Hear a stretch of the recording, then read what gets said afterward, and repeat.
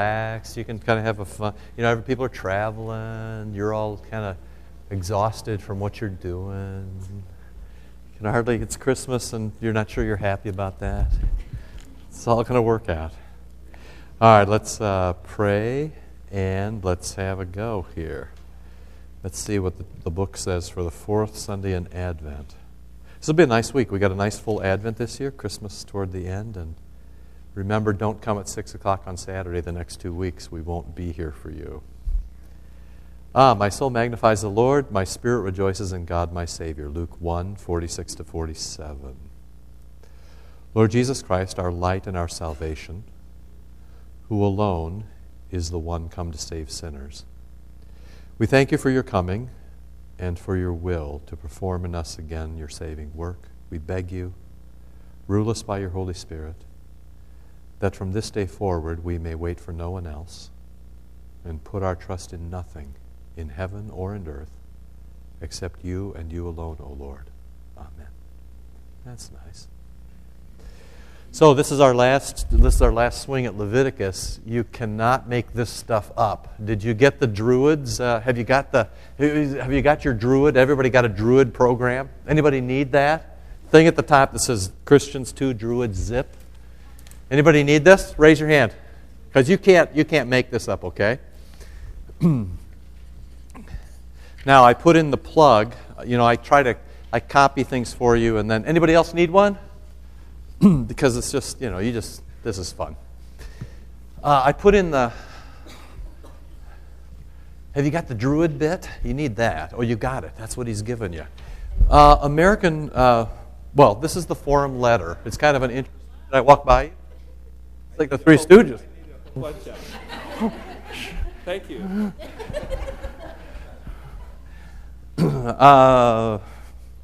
I put in the plug now for the Forum letter, which is an interesting thing if you subscribe to it, because it is it's the conservative end of the ELCA, which then often puts it a bit more to the liberal end of us. So they stand at this place where they criticize the Missouri Synod for being too conservative and the ELCA for being too liberal. So it's an interesting take on both ends of the spectrum. Okay, so I sort of hold that, and I give you the website at the top if you want to sign up at it. It's $30 a year. It's interesting stuff.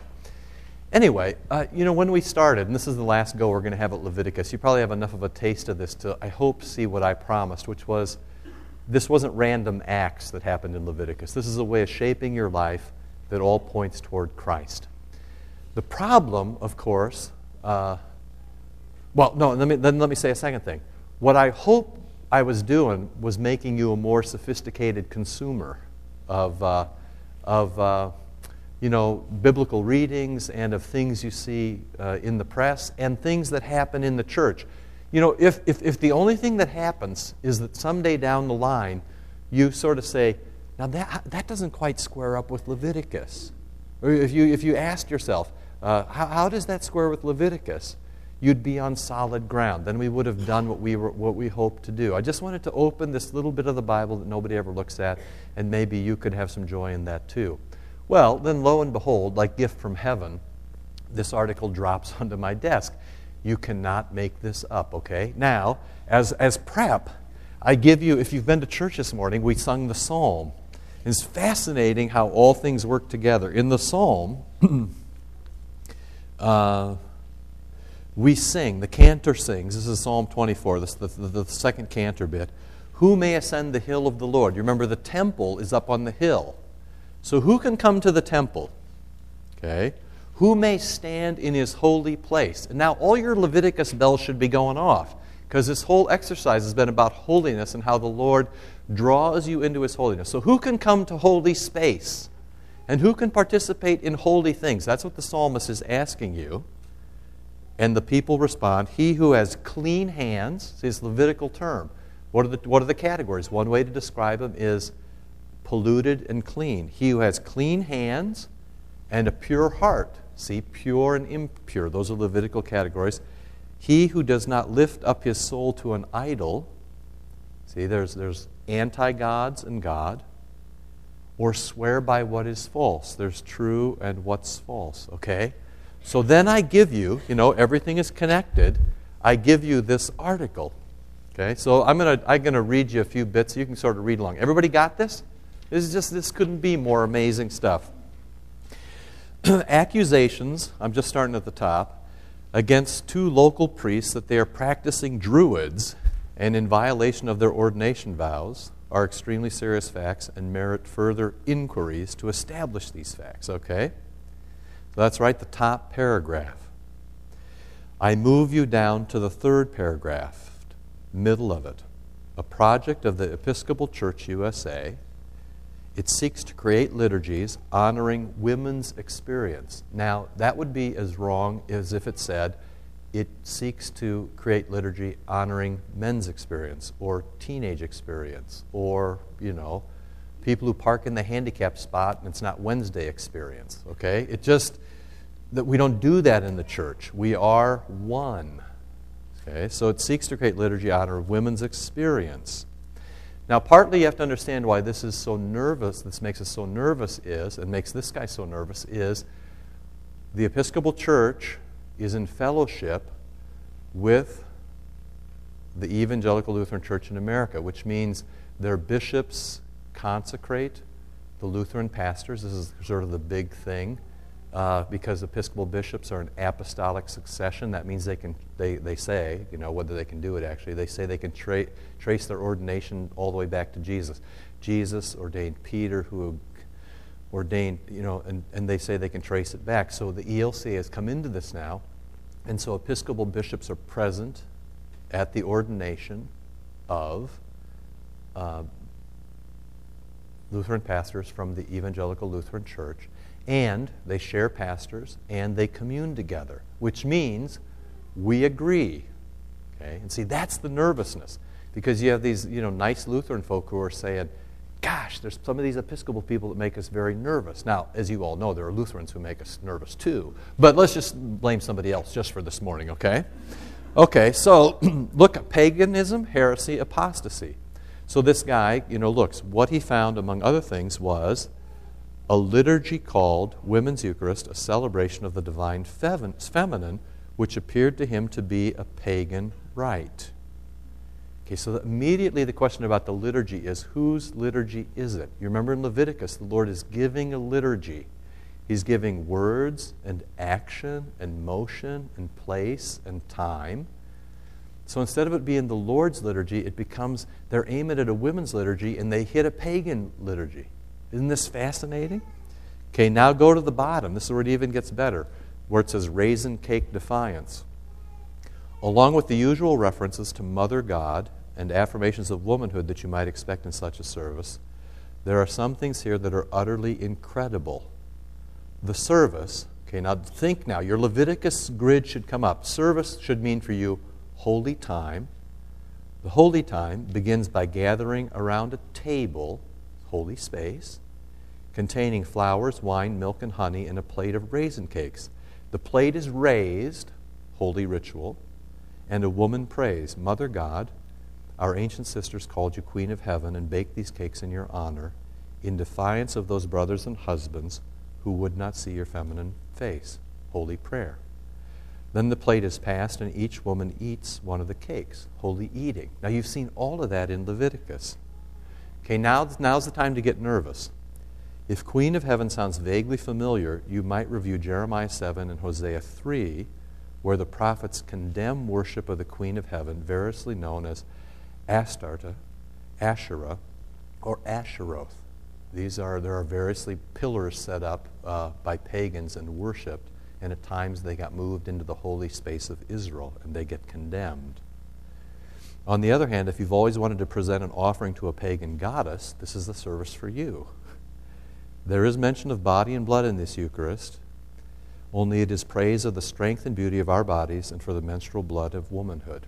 Now, I go back to something I said to you last week, I think, which is things trickle down. The heresy of academics 50 years ago becomes the heresy of colleges 25 years ago, becomes our heresy today. 20 years ago, I had a friend at Harvard Divinity School where he told me about a liturgy at the chapel there. when he was in the MDiv program, where the pastor, or who, whatever, pastor, I can't think of another way to describe it, suggested that the real body and blood that mattered was women's bodies and menstrual blood, and they had an altar call for everybody to renounce their heterosexuality and pledge to be homosexual. Okay, now this is 20 years ago at Harvard Divinity School in the normal weekly chapel. Okay, so now, congratulations, it's come to you. I mean, this is it. Which always is the danger of, trying to get any smarter by reading books. Here it is. This isn't just some misguided feminist prattle. It's a clear assault on the Christian faith. Now, here's where the rubber hits the road. This worship makes no mention of Christ, blasphemes God's word of judgment against the pagan practices that it seeks to recreate, and invites participants to join in a Eucharist in which there is no cross, no call for repentance, no offer. Remember, God serves you in the divine service. God serves you. The Sabbath, God serves you. Of God's forgiveness and grace given in the atoning sacrifice and death of Jesus. Okay, keep going. 3 more lines down. It turns out that an almost identical service may be found on a Druid website authored by a certain Glispa. Glispa turns out to be none other than the Reverend, I guess this is Rupa Melnick. Glispa is her Druid name. She also goes by Raven on the Druid sites. But wait, there's more. You keep going. He also bows to both altars. Now suddenly, all your 1 Corinthians 10 bells should be going off. People always sometimes scrunch up their nose in the new members class where I read them the part in 1 Corinthians 10 where Paul says you can't worship at the altar of an idol and the worship of the true God. And then there's always the scrunching up by somebody who says, so are you saying that the ELCA altars are altars of idols, or that my good Episcopal friends worship at the altar of an idol? Exhibit A. Okay, every Episcopal person? Certainly not. Every Lutheran person? No. But they have joined themselves, to people who frankly, this is a Sunday morning service that is just utterly anti-Christ. Okay, and he goes on about we're both Druid graduates of a Druid training course. How you get that, I don't know. You sort of spin over. You could sort of read the rest of this. But the most interesting thing is that when it says this was removed, this is mid-page on the left, it says this was removed from the website not because they said that it was heretical, but because to put it on the website violated copyright. So you just sort of say to yourself, well, it's just an amazing world in which we live. So if you ask me why I don't go to the Holy Supper at an Episcopal altar, I don't do it because the bishop, who's supposed to be in charge of monitoring those altars, at the end says, and this is a great line, I won't allow this situation to turn into a witch hunt of any sort, says the bishop. And you're like, you can't make that up. He didn't really say that. Somebody's making fun of him, right? Because he wouldn't really say, I wouldn't turn this into a witch hunt, since what he's supposed to do as the bishop is hunt witches. But there it is. So, the good news is the 2 people repented, and then they sort of have a happy ending. But I would just put to you whether or not such people can still, they certainly can be forgiven, but whether they can remain as pastors is really another question. If you steal money from the congregation, we'll forgive you, but you can't be the treasurer anymore. And if there's really a question about whether, as a pastor, if you worship the Antichrist, if you're basically engaged in devil worship, which is what this is worship of nature rather than worship of the Creator. There's really a question of whether or not you can still be in the ministry. I know about forgiveness, and I know anything can be forgiven. That is a separate question. So I just sort of put this out here. This would have been a great final exam for you to write. Analyze Christians 2, Druid 0 in the spirit of Leviticus. That would have been it. Because you can't make this up. And even when I talk about it now, it seems like you can't make it. You can hardly believe that this is happening, but there it is, black and white. So, You know, if you get anything out of what's left of Leviticus, maybe it's a sharper eye for stuff like that. When your friends sort of make fun of you for going to that stodgy old Missouri Synod church, you know, part of your comfort is at least, you know, so far as we know, we're not worshiping with witches, you know, yet. So you'll want to be careful. You just want to be careful going forward. So anyway, that in a nutshell, it's interesting that comes along. That in a nutshell is the point. I mean, that you hopefully have an understanding of what's holy and how to spot what's not. So anything just about that? Yes, please.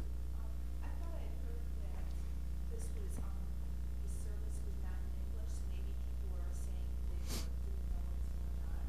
Understand the words. It's possible. You know, the people participating or the pastors? Either. I mean, I don't know where I heard this. I'm not in BSA. Yeah, that's all right. The question was that this may not have been in English, and so people who were doing this may not have understood what they were doing. That's a point well taken in a whole bunch of ways, and it also raises another set of questions. Well, one would hope first that would be true. So you could kind of say, well, that was kind of a faux pas there. But the other side is, it sort of goes to what happens on Sunday morning. There's a famous C.S. Lewis quote where he says, the liturgy should fit like an old shoe. And he goes on to explain that in another place where he says, when I come to church on Sunday morning, I shouldn't have to spend all my time vetting the liturgy or the prayers. I should just simply be able to say what's in front of me and receive that as a gift, as opposed to constantly saying, is that true? Is that heresy? And that's one of the difficulties with any new worship form. You do spend time saying, is this true? So partly my answer would be, it's impossible on Sunday morning for anybody who's faithful to put out anything they don't understand and haven't in advance absolutely marked, you know, that it's absolutely positively true, because otherwise you do lead people astray. They do things they don't know what they are doing, right? So Sunday morning isn't the place for experimentation. I think I've told you in the past, Luther, when the small catechism, he preached it through 3 years in a row and then finally wrote it down under the notion that you don't ever put anything into anybody's hands liturgically or catechetically that hasn't been completely sort of marked as solid ground. I understand that there's a theologian's playground. I understand that there's a whole bunch of things that people should be thinking about. I understand that the next thing in theology is something that's very difficult to talk about, whether it is, you know, design of the universe or stem cell research. I understand that you can't sort of open the Bible and just sort of say, well, it's right here. You have to do some work in the inside. But Sunday morning is not like that. Sunday morning is always the solid delivery of God's stuff. So I'd be skeptical at least of that claim, especially since they both claim to have been to Druid training school. And it was in English, I think, on the website. In fact, he still gives you a place where you can hit it if you want it. They have it found, they have it marked someplace else, even though it's been removed. So it's a good question, though, about how we proceed. The other thing is that the gospel is notoriously clear, and you start with what is, unambiguous always in the church, the most unambiguous thing. And the thing that we can all understand is the cross of Christ. I mean, people act sometimes like it's barbaric and they can't understand it, but they do understand it. It happens every day. You explained to me how people went up in the World Trade Center, brought other people out, and then went back up again and got blown up. You explained that to me. You understand that. You understand how, one of my favorite stories is about atonement. People don't understand atonement. Now his name slips my mind. But you guys who watched ESPN from its earlier days, you remember that there was kind of a famous story about the death of the first famous ESPN anchor. His name is slipping my mind right now. But the story went something like this. He had two kids, like a 3-year-old and a 6-year-old, and he walked in the backyard and he saw his 3-year-old in the bottom of the pool. And he said to his 6-year-old, go call the ambulance. And when the ambulance got there, his 3-year-old was on the side of the pool, and he was on the bottom of the pool dead. You remember this?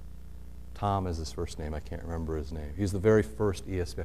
Now, you all, if you have kids, you completely understand that. You actually do understand sacrificial death. You do understand it. It'll happen. Watch the news for the next 2 weeks. There'll be some report of a Christmas fire, where a mother pitches all her kids out the windows and dies in the flames. You do understand it. This is the simple, most clear thing there is, that one person values somebody else higher than themselves, even unto death. So the church starts with that, what's very clear, and then moves forward. But be careful. The Lord has standards. And all of those standards run under this notion of holiness. Okay? It's a very good question. Thank you very much. Anything else? We haven't had too much time to chat, or maybe we do. We're a little smaller today. Otherwise, you know what, I'll just give you, do you have this, the sheet that says Leviticus, the conclusion, front and back?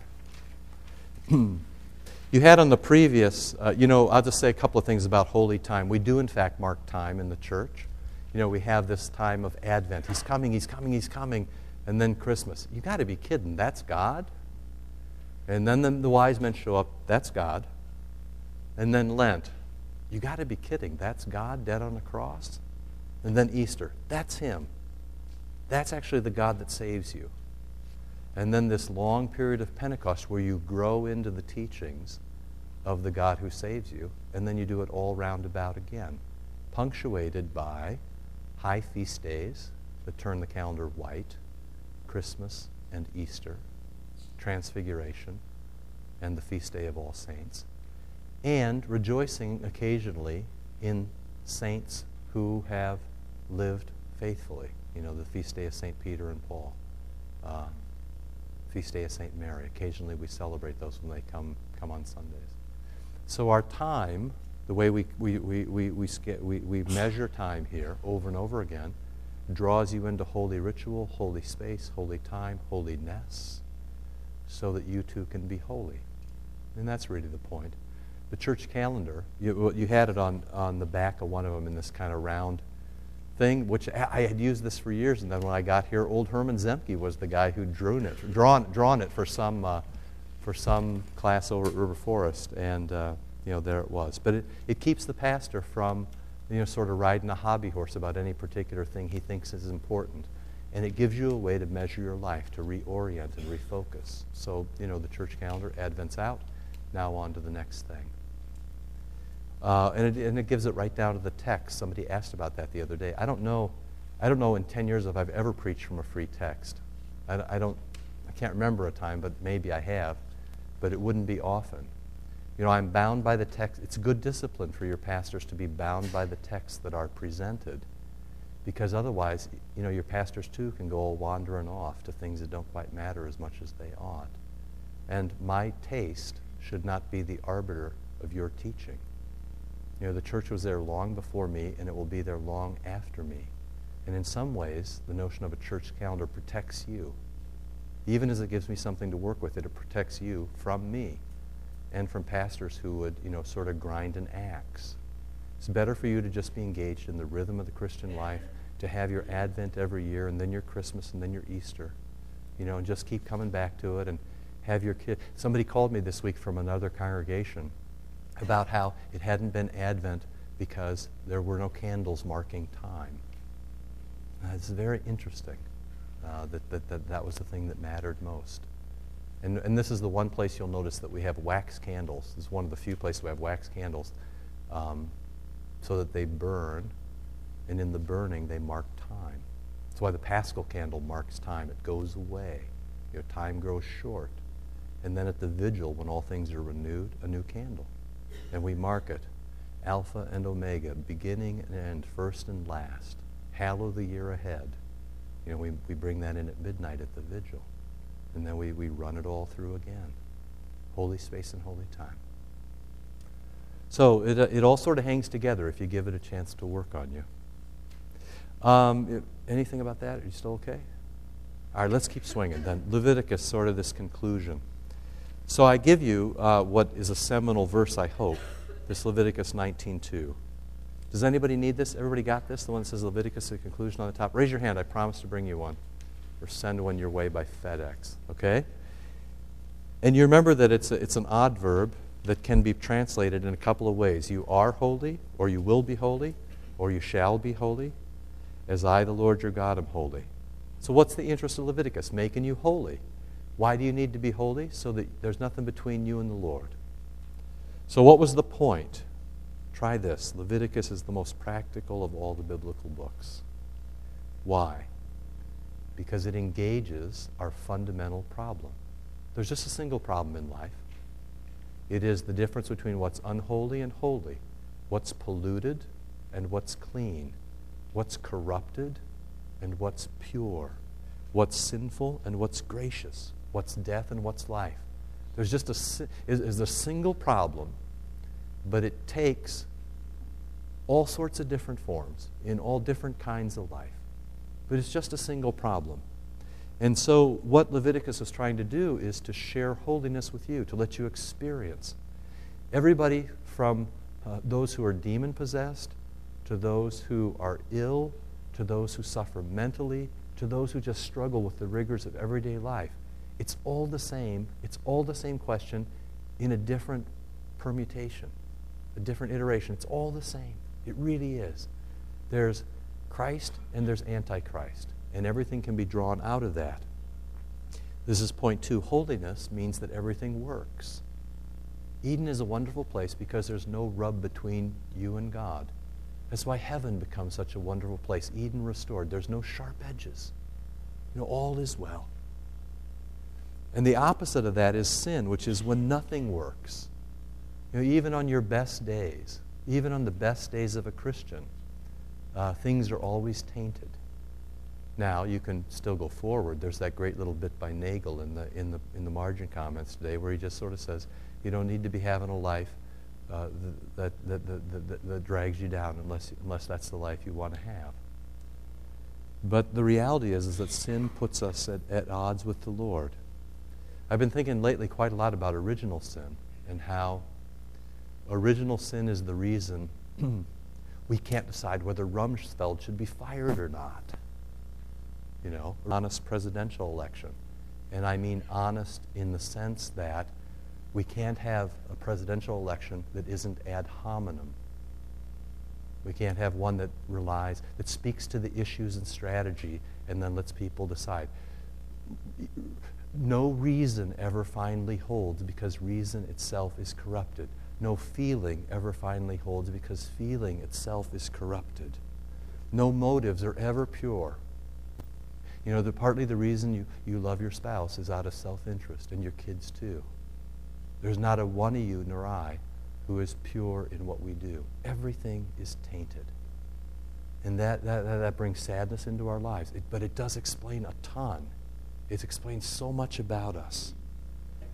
Because sin always gives birth to sins, our practical irritations, failings, and damnings as we go through normal life.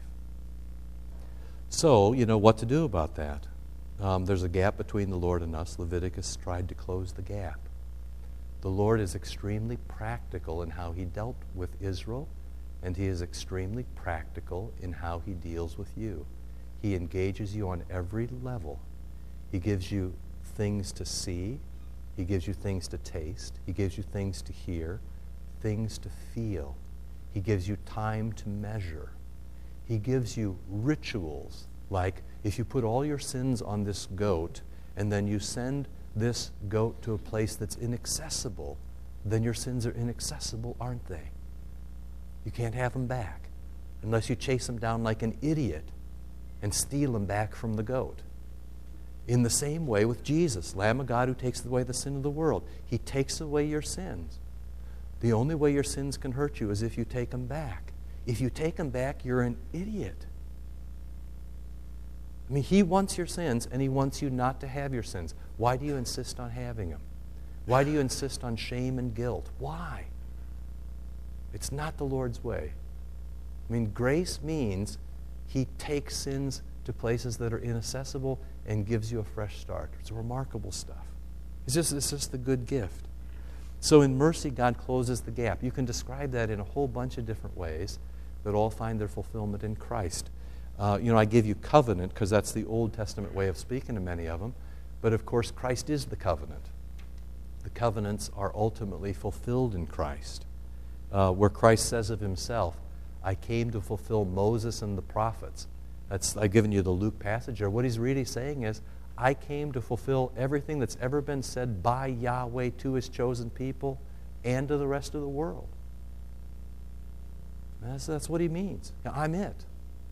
Now, you can believe him or not believe him, but that's his claim. And the glory on the other side of that claim is, point 5, some things work now. You can actually have a life that matters. Because of who God is and what he's done, you can actually have a life that has meaning. It will not be perfect. There will be dark days. There will be disruptions in relationships. There will be irritations. There will also be, I tell you, the best people I've ever met in the entire world are in the church, and the worst people I've ever met are in the church. It's just the way life is. But the great gift is the Lord continues to give holy space, holy time, holy ways, holy ritual. What he does in word and sacrament is jam holy words into your ears. He puts his holy body and blood into your mouth. He gives you holy space to see. Why is this space holy? Because he puts himself here. 1 Kings 8 and 9, wherever my name is put, I'll be there and make it holy. He hallows the water by which we baptize. There'll be a baptism Christmas Eve. That should be interesting. Never had that before, but that'll be a fun thing. And those things, you have to remember, are unshakable because Jesus is doing them. If Jesus is doing it, then it's sure to be done. Which is why you can, sort of love your kids even when they're, kids. Because, you couldn't possibly screw up the courage to love them yourself. But the Lord loves them. He still loves them, and he bids you to love them. So you love them the way the Lord has given you to love them. Okay? And then someday, this is point 6, when you die, you get Eden back, which will be a very nice thing. And I know that each year I get from a church roundabout, they give me an invitation. They have a service called a Blue Christmas. I think there are in Elvis impersonators there. I'm not sure, but they do in fact. They recognize it's a noble effort. They recognize that you suffer particularly around the holidays because of things that have happened, children that are estranged, marriages that have broken, people who've died. This is terribly difficult. And for some years, after deaths, for example, it's a terribly difficult time. I haven't ever heavily advertised it because I haven't ever been given the confidence that they'll get all the way to the gospel. What you comfort yourself in, if you've had a death this past year in your family, what you comfort yourself with is that the person who's died in Christ will have a Christmas unlike any other. This is really a remarkable thing. To be in heaven for your first Christmas, where all is right, is really a fantastic thing. And it may be great sadness as you have an empty plate at the table, but for that person, it really is a remarkable thing. And you can rejoice in that. And someday in your own death, please die well. 7, until then, there's possibility for us. And that's throughout Leviticus. Those people are moving, they're grasping, they're feeling, they're rejoicing, they're living. Occasionally they're dying. Occasionally the earth opens and eats some of them. Occasionally holy fire comes down when people step too far outside the boundaries of what the Lord can tolerate. But the joy of Leviticus is that there is a prescribed normal life within which you can enjoy the best that life has to offer. And of course, that's the church as well, if you and I will just let that happen. We so much in the church, I want to say 7 things at once about this. We so much in the church can have the life that Christ means for us to have if we will only respect the life that Christ has given us.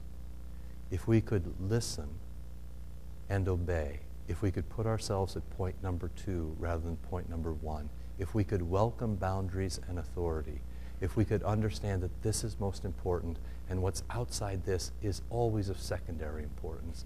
If we could understand that that is true whether we feel it or think it or not, because both our thinking and our feeling are corrupted, and yet if we could understand that thinking and feeling are redeemed, and so all of life can be brought back into joy if we will only have it. If we will only have it. That would be the church that I would want to be in. It should be the church that you want to be in as well. All of that is here. So, baseline stuff. 7, the Lord is for us and not against us. And the gospel is always more. There's always more good here. It's always on the way. It is your privilege to be part of it. And you should care well for it. And this is probably my last big Leviticus stand, which is the line here that says everything matters, so everything teaches. You get the prize for the best question of the day, which is partly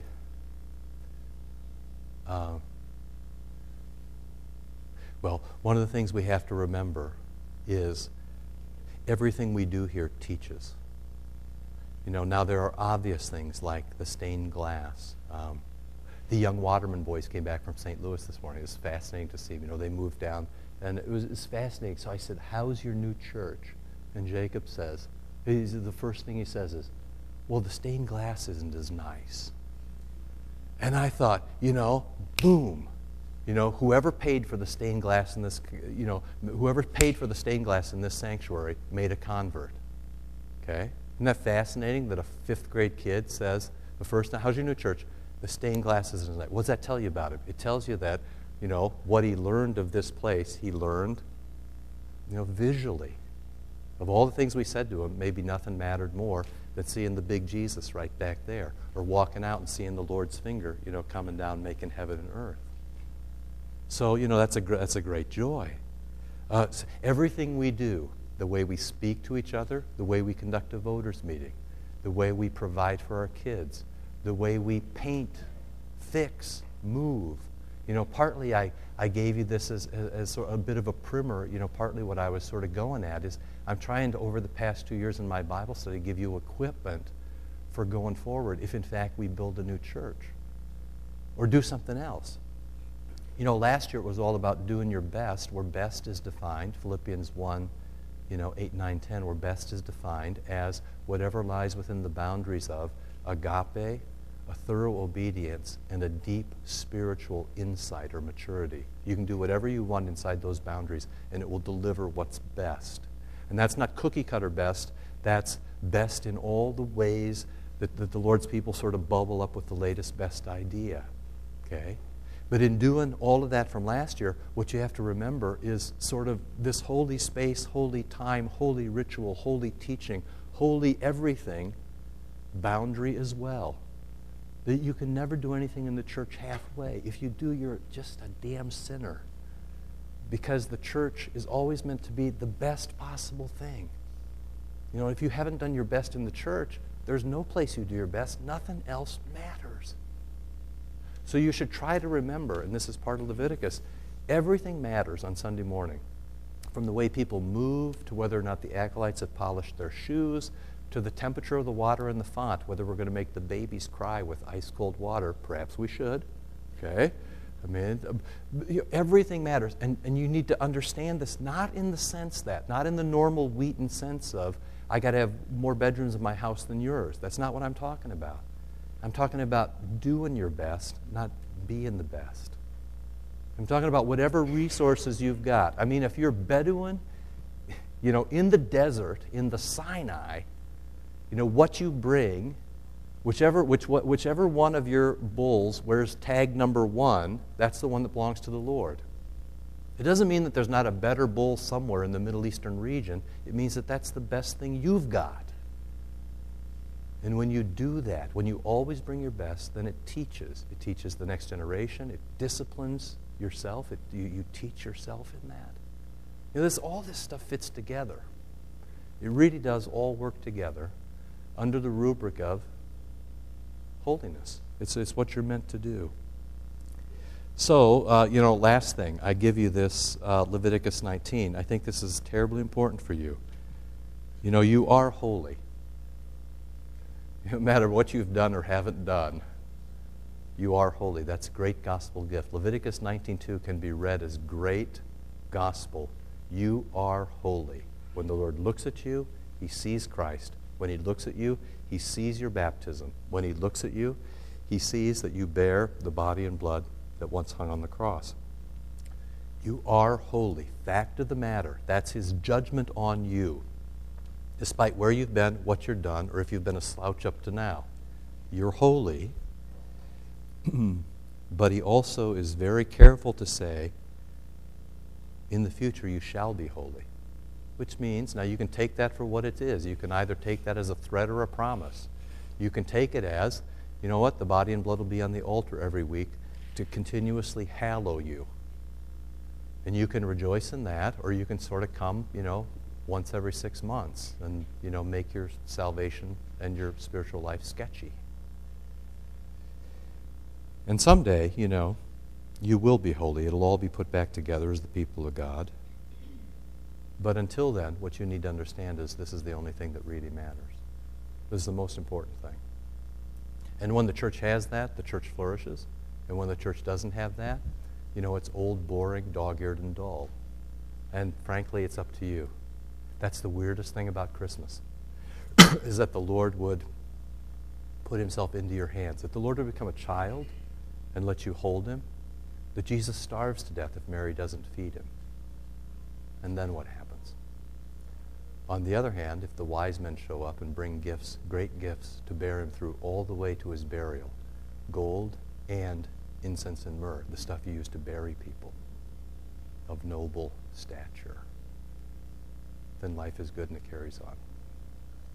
So anyway, maybe Leviticus isn't such a closed thing for you, and maybe you can at least get a template going, so when you, the next time, it won't be the Druids next time, it'll be a different surprise, but maybe next time you'll be ready to go. Anything else? We're probably up on the time. All right, take a couple of weeks off. I know people are already beginning to travel, so we'll come back.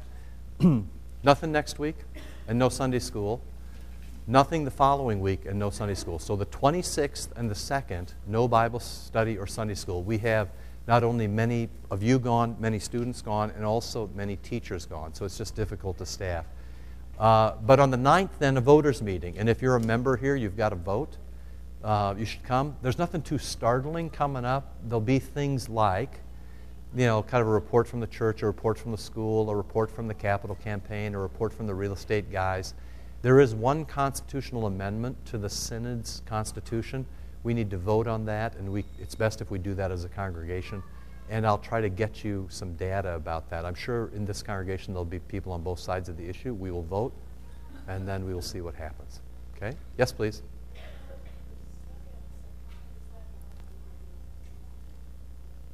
Oh, is Marcus ready to go? Benjamin. Okay. So young Stellwagen has agreed to tell us about Russia. Thank you very much. So on the 2nd, Ben Stellwagen will be here. Do come. Are we going to go here, or are we going to go downstairs and have a cup of coffee? What do you think? We'll probably have we could, Isn't Ben bringing Starbucks? Is Ben bringing Starbucks? I take that as a yes. I tell you what. You know what?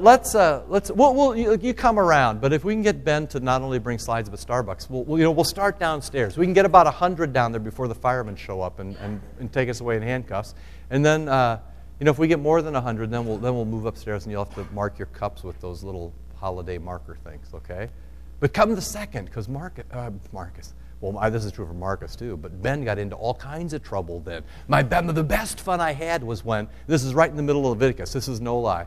I get an email from a guy from Azazel, right? You remember what that was in Leviticus? It came the week we were talking about this. Do you remember what that was? That was the name of the demon in the Never Reaches that the scapegoat was sent to. I get this email in my box. And who is it? Who's it from? It's from Ben. From Russia, because that's the guy who would let him borrow his email. Like, this is too weird. So you need to be explaining that and other things, too, with our Russian friends. Okay? So, on the 2nd. Thank you very much. That just came up this week. All right, let's pray.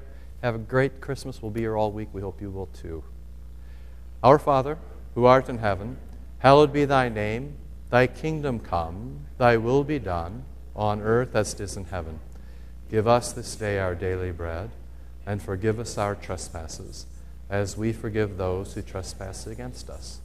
And lead us not into temptation, but deliver us from evil. For thine is the kingdom, and the power, and the glory, forever and ever. Amen. Thanks.